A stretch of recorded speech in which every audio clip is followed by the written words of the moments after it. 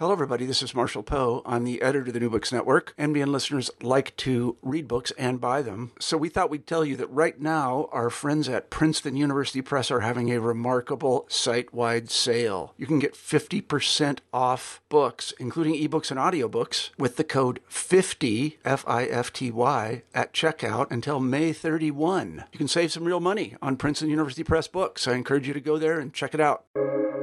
Welcome to the New Books Network.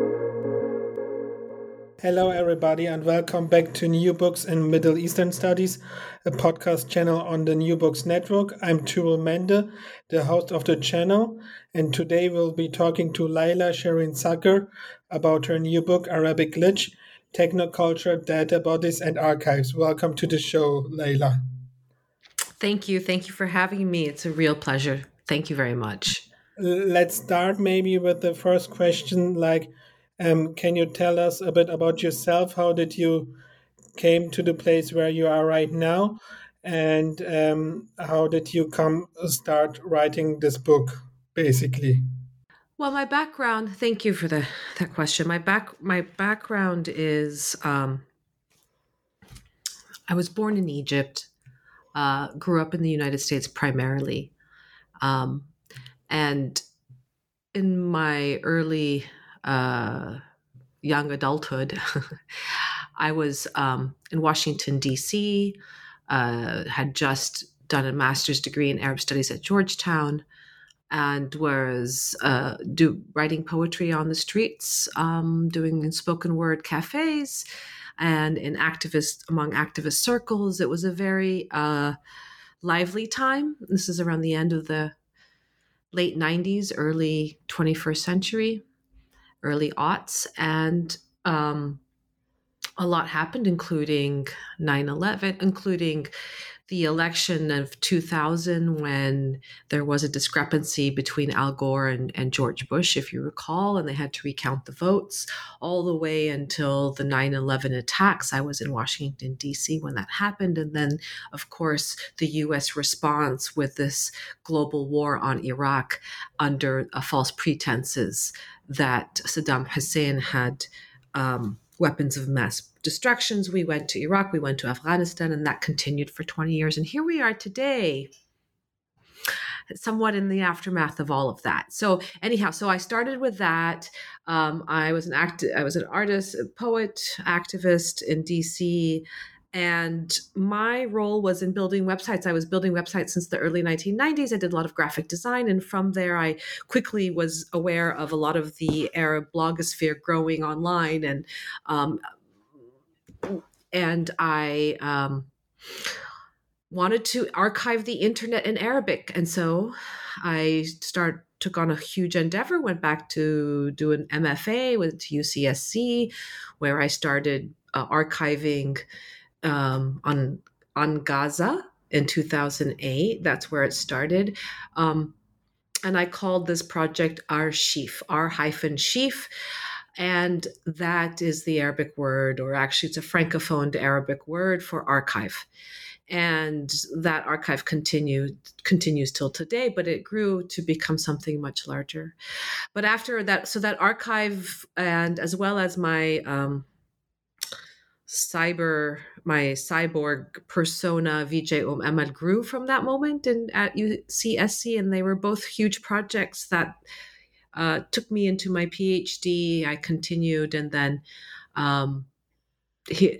as a assistant professor, a professor, now associate professor at UC Santa Barbara. This book basically was what I. Some people call it the tenure book, but it's what came out of all of that research. Actually, I really wanted to write the book because my research is multimodal, and I do a lot of creative scholarship.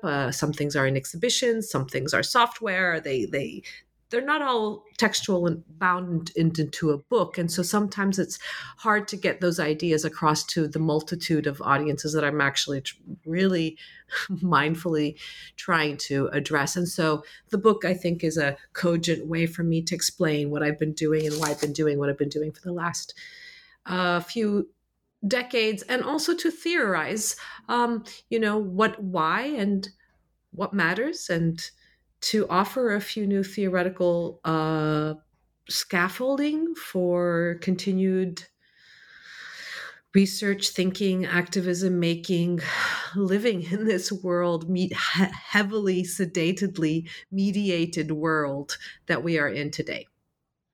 Yes, great. Thank you so much. And coming to the book, can you maybe explain to us a bit the title, what you mean by Arabic glitch, and how it fits into your overall research, maybe? Sure. So often we think of glitch as a negative thing. One of a previous title of this book was The Good Glitch, which I still wonder if that would have been a title. But I don't have the problem with The Good Glitch is that ontologically, epistemologically, I don't see binary, and this good bad thing just doesn't work. It just doesn't hold up. I can't hold it throughout a book. And so that's why I did it. But it's a fun play. It's catchy.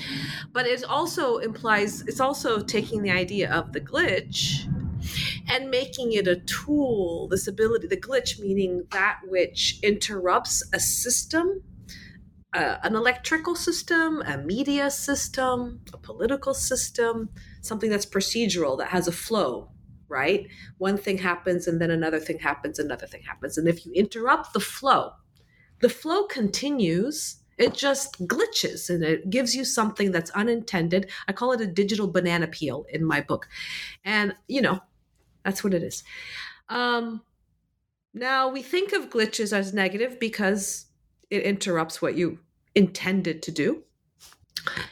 And so for the maker or the seller or, I don't know, the owner, the person behind this creating the system, the person for whom the system is created, not everybody, right?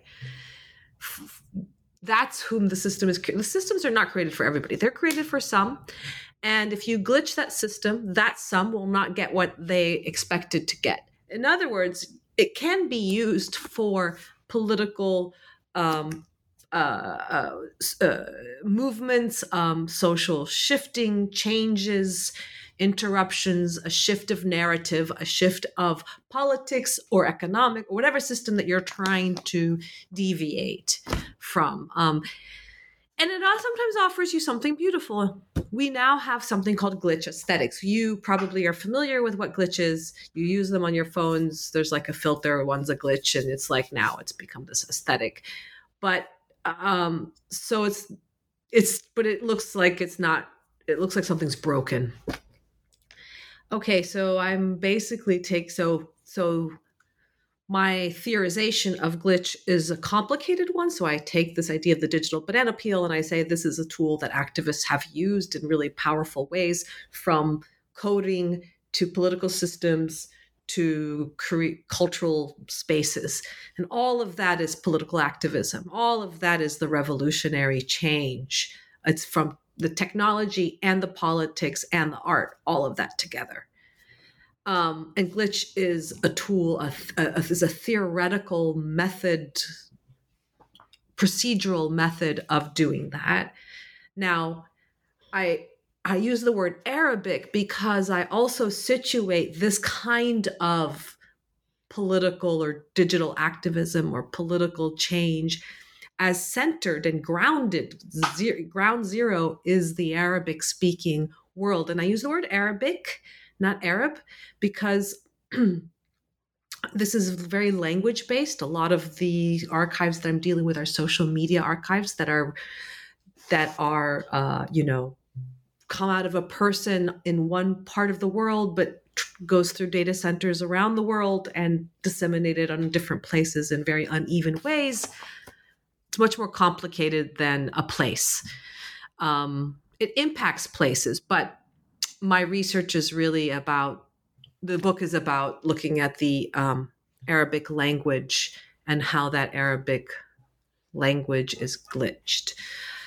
But it's also referring to the Arabic-speaking world, which is within the Arab world and beyond.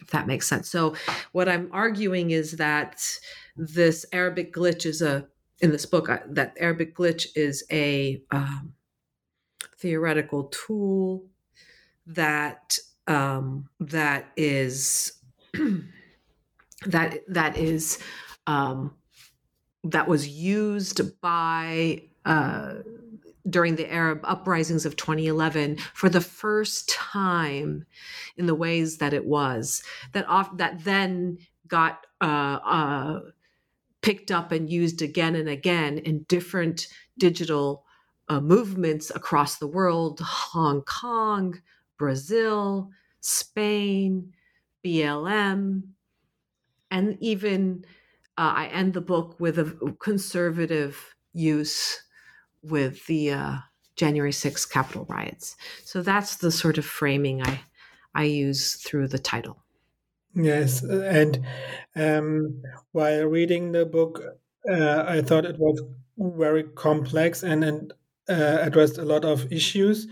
And for which audience did you had in mind while writing this book? I think that was the most challenging part for me. That's why if I have schizophrenia in the book. I talk as I have multiple voices that I use, literally, as a narrative technique or as a narrative method. I speak as Vijay Emel, and I speak as myself as Laila, and then I also have this idea of the community authorship, which is everybody who's online. So on the one hand, like I said, I do want to, on the one hand, I'm speaking to people in my fields. And if there are multiple fields, I would say, of course, it is media studies, Middle East studies, and art and technology, or the arts more broadly, digital arts, technical media arts of practice more specifically. But also, and more importantly, that's sort of one scholarly audience, and I'm giving you the more specific which scholarly audience, but also computer scientists. It's a very transdisciplinary project. So scholars, activists, and artists, practitioners, and a general audience. I think today, especially right now, I'm very aware of the fact that we are living in such a ultra saturated, mediated world that people cannot not know.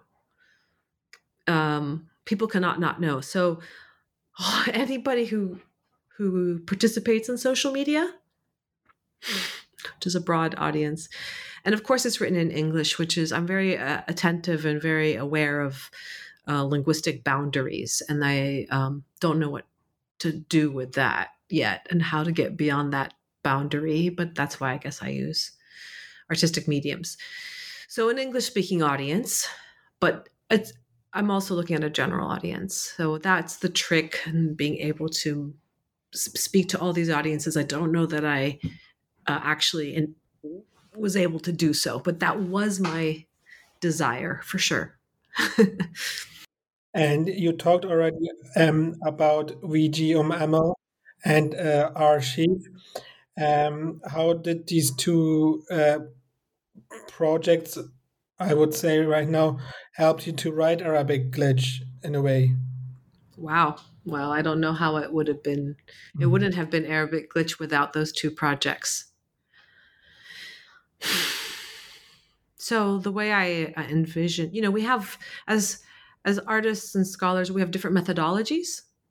People use a variety of methodologies, and in scholarship, we even teach those methodologies, like ethnography as a methodology, and archival historical practices, and so my methodology is one of practice, art practices.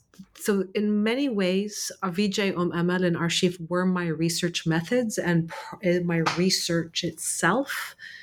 That was in and of itself also had an output, something that I produced. But it was a process, and that process was that process of conceiving of an Arabic speaking cyborg that's a mother and that's a VJ, as someone, as an agent, and performing that subjectivity online and offline, because there's no digital divide. So being able to perform as VJ Amal in all those spaces as one helped me think about the impact of the fact, help me understand the erasure of any divides between what we do in these networked spheres and what we do in our embodied practices in real lives. So it helped me with that. And Archive, it was a digital archive, but more, in addition to being a digital archive, it was a digital archive and something where we created a series of cultural analytics and data visualizations.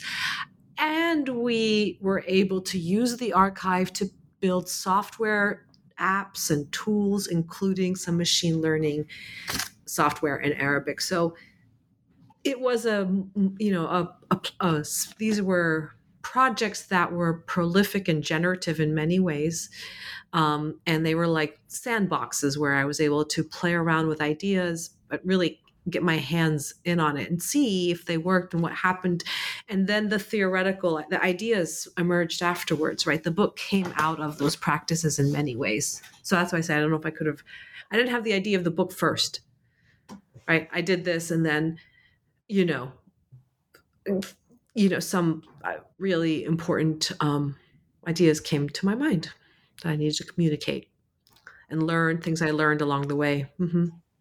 Yes, and it interests me how you see yourself. Do you see yourself more as a scholar or more like an artist, or both of them? So, what would you describe yourself more? Oh,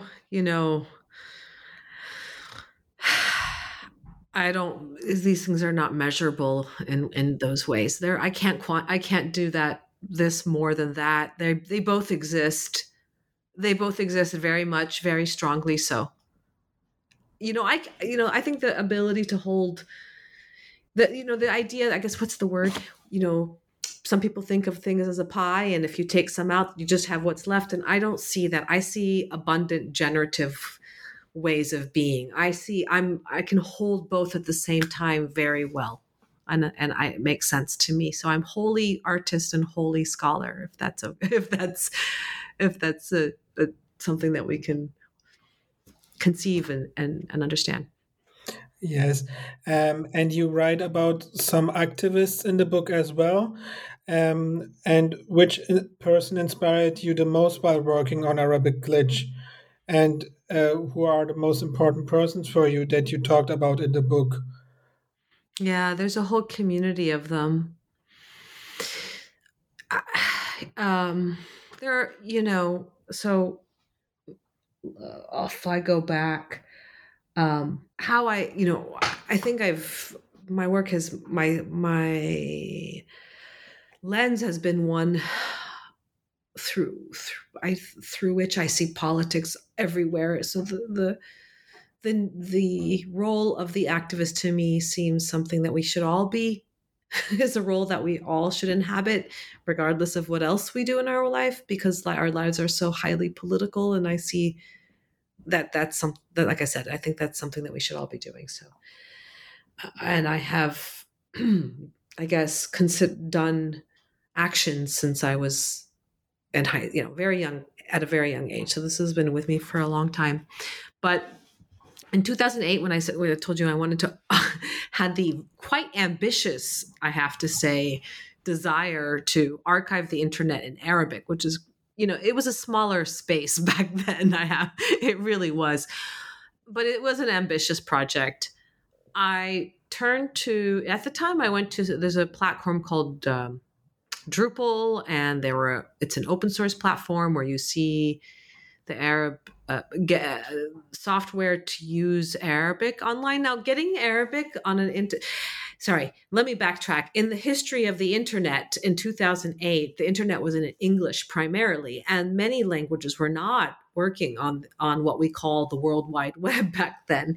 And it was at that time when there was suddenly more languages appeared, because the computer works through, it sees characters and then it translates that through coding systems. And so English works, is encoded and decoded using ASCII. Arabic is encoded and decoded using UTF-8. These are two different coding systems, and they need to be incorporated in the computer. Oh, and those are just two languages, and there's all the languages in the world are done differently.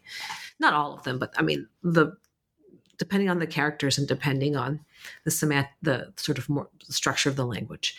So back then, to archive the internet in Arabic meant that I had to work with the most up and coming tools. And so I reached out to an open source group of techies who ended up turned out to also be highly political and were involved with the Arab uprisings in various ways there on the streets. But this was 2008. And I was in California, but I was in contact with Manal Bahieddin. Well, I would say perhaps maybe she's had the most impact on me. She's now, I think, in the UK doing her graduate work in feminist studies. She's a feminist. She's one of the strong. She's a superhero. She's my superhero. She's out there, batala, wearing a cape. She's a computer scientist from Ain Shams, I think is where is it? Cairo University? I can't remember, but she's a computer scientist, and she was involved with a lot of the Arab techies in Cairo.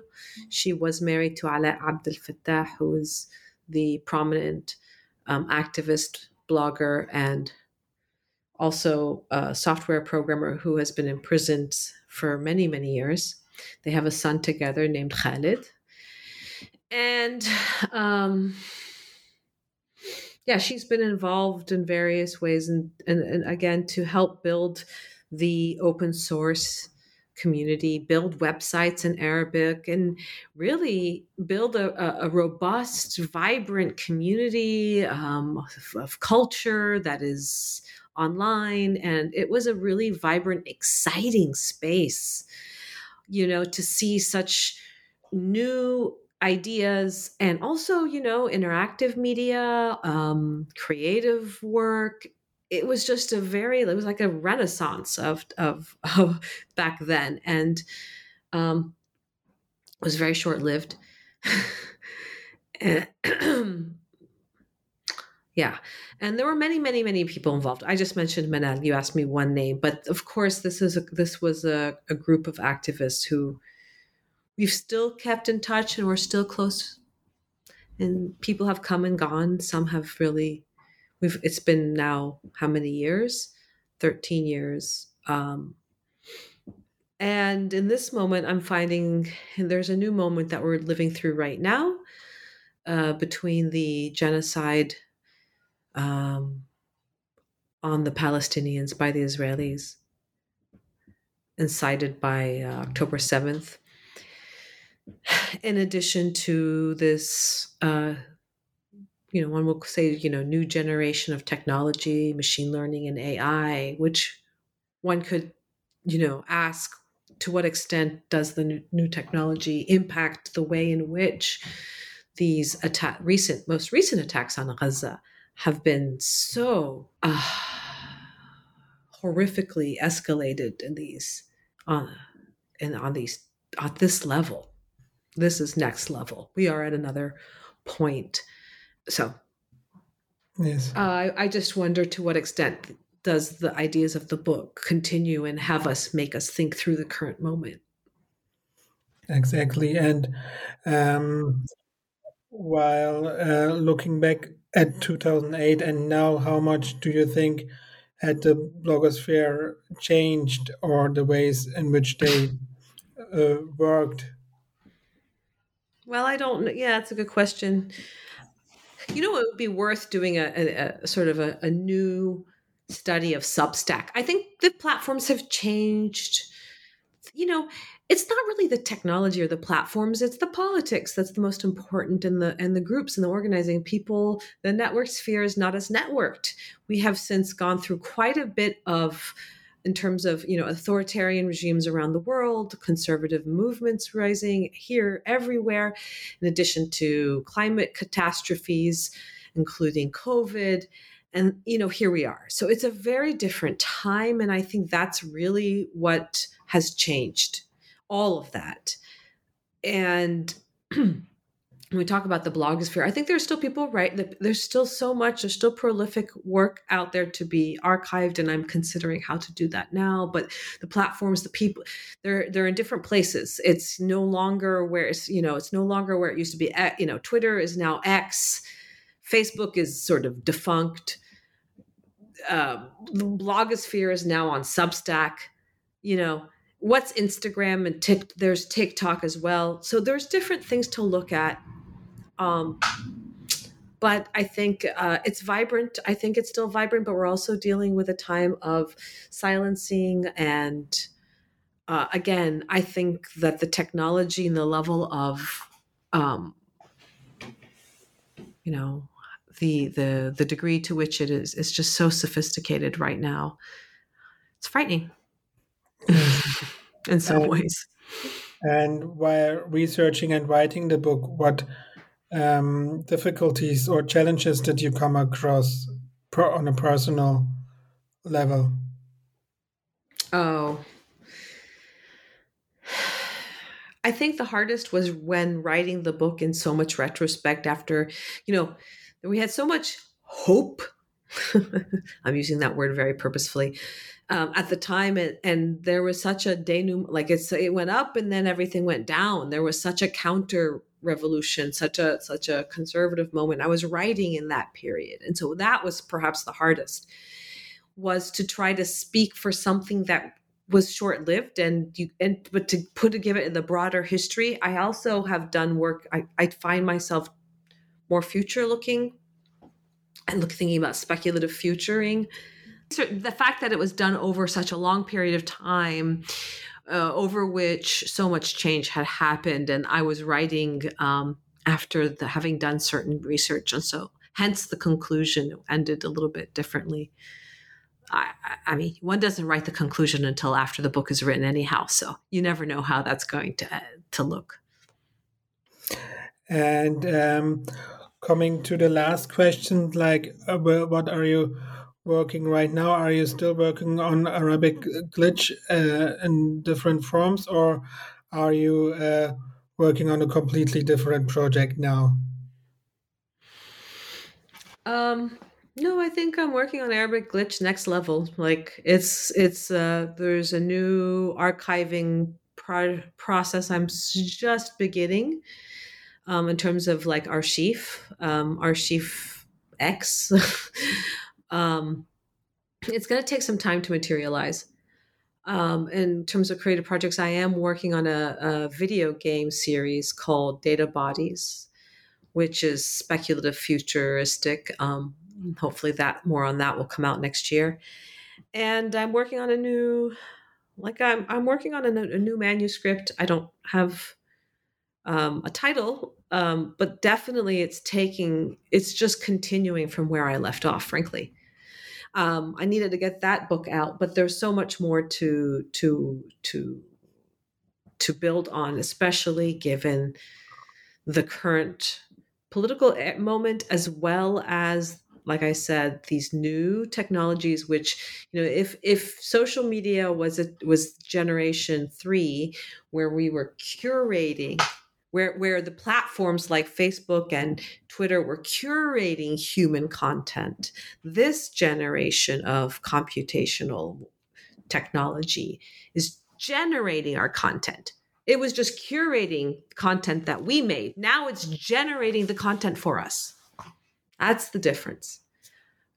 But what I'm most concerned about is that I'm still, you know, the lessons, people have not even begun to understand the impact of social media.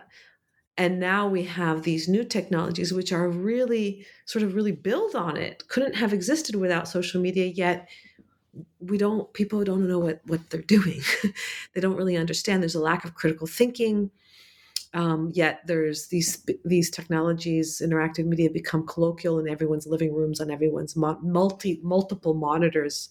I mean, I already have 2 right here, 3 and 4. I have 4 monitors right now. I mean, I'm one person. I only have 2 eyeballs. I mean, I don't know really if you think about it. It's like, it's something. Yes. Thank you so much, Laila, for being on the podcast. And it was really interesting to get to know you and your work about Arabic glitch. Thank you so Thank you, much. Tutul. Thank you so much. My pleasure. I appreciate it.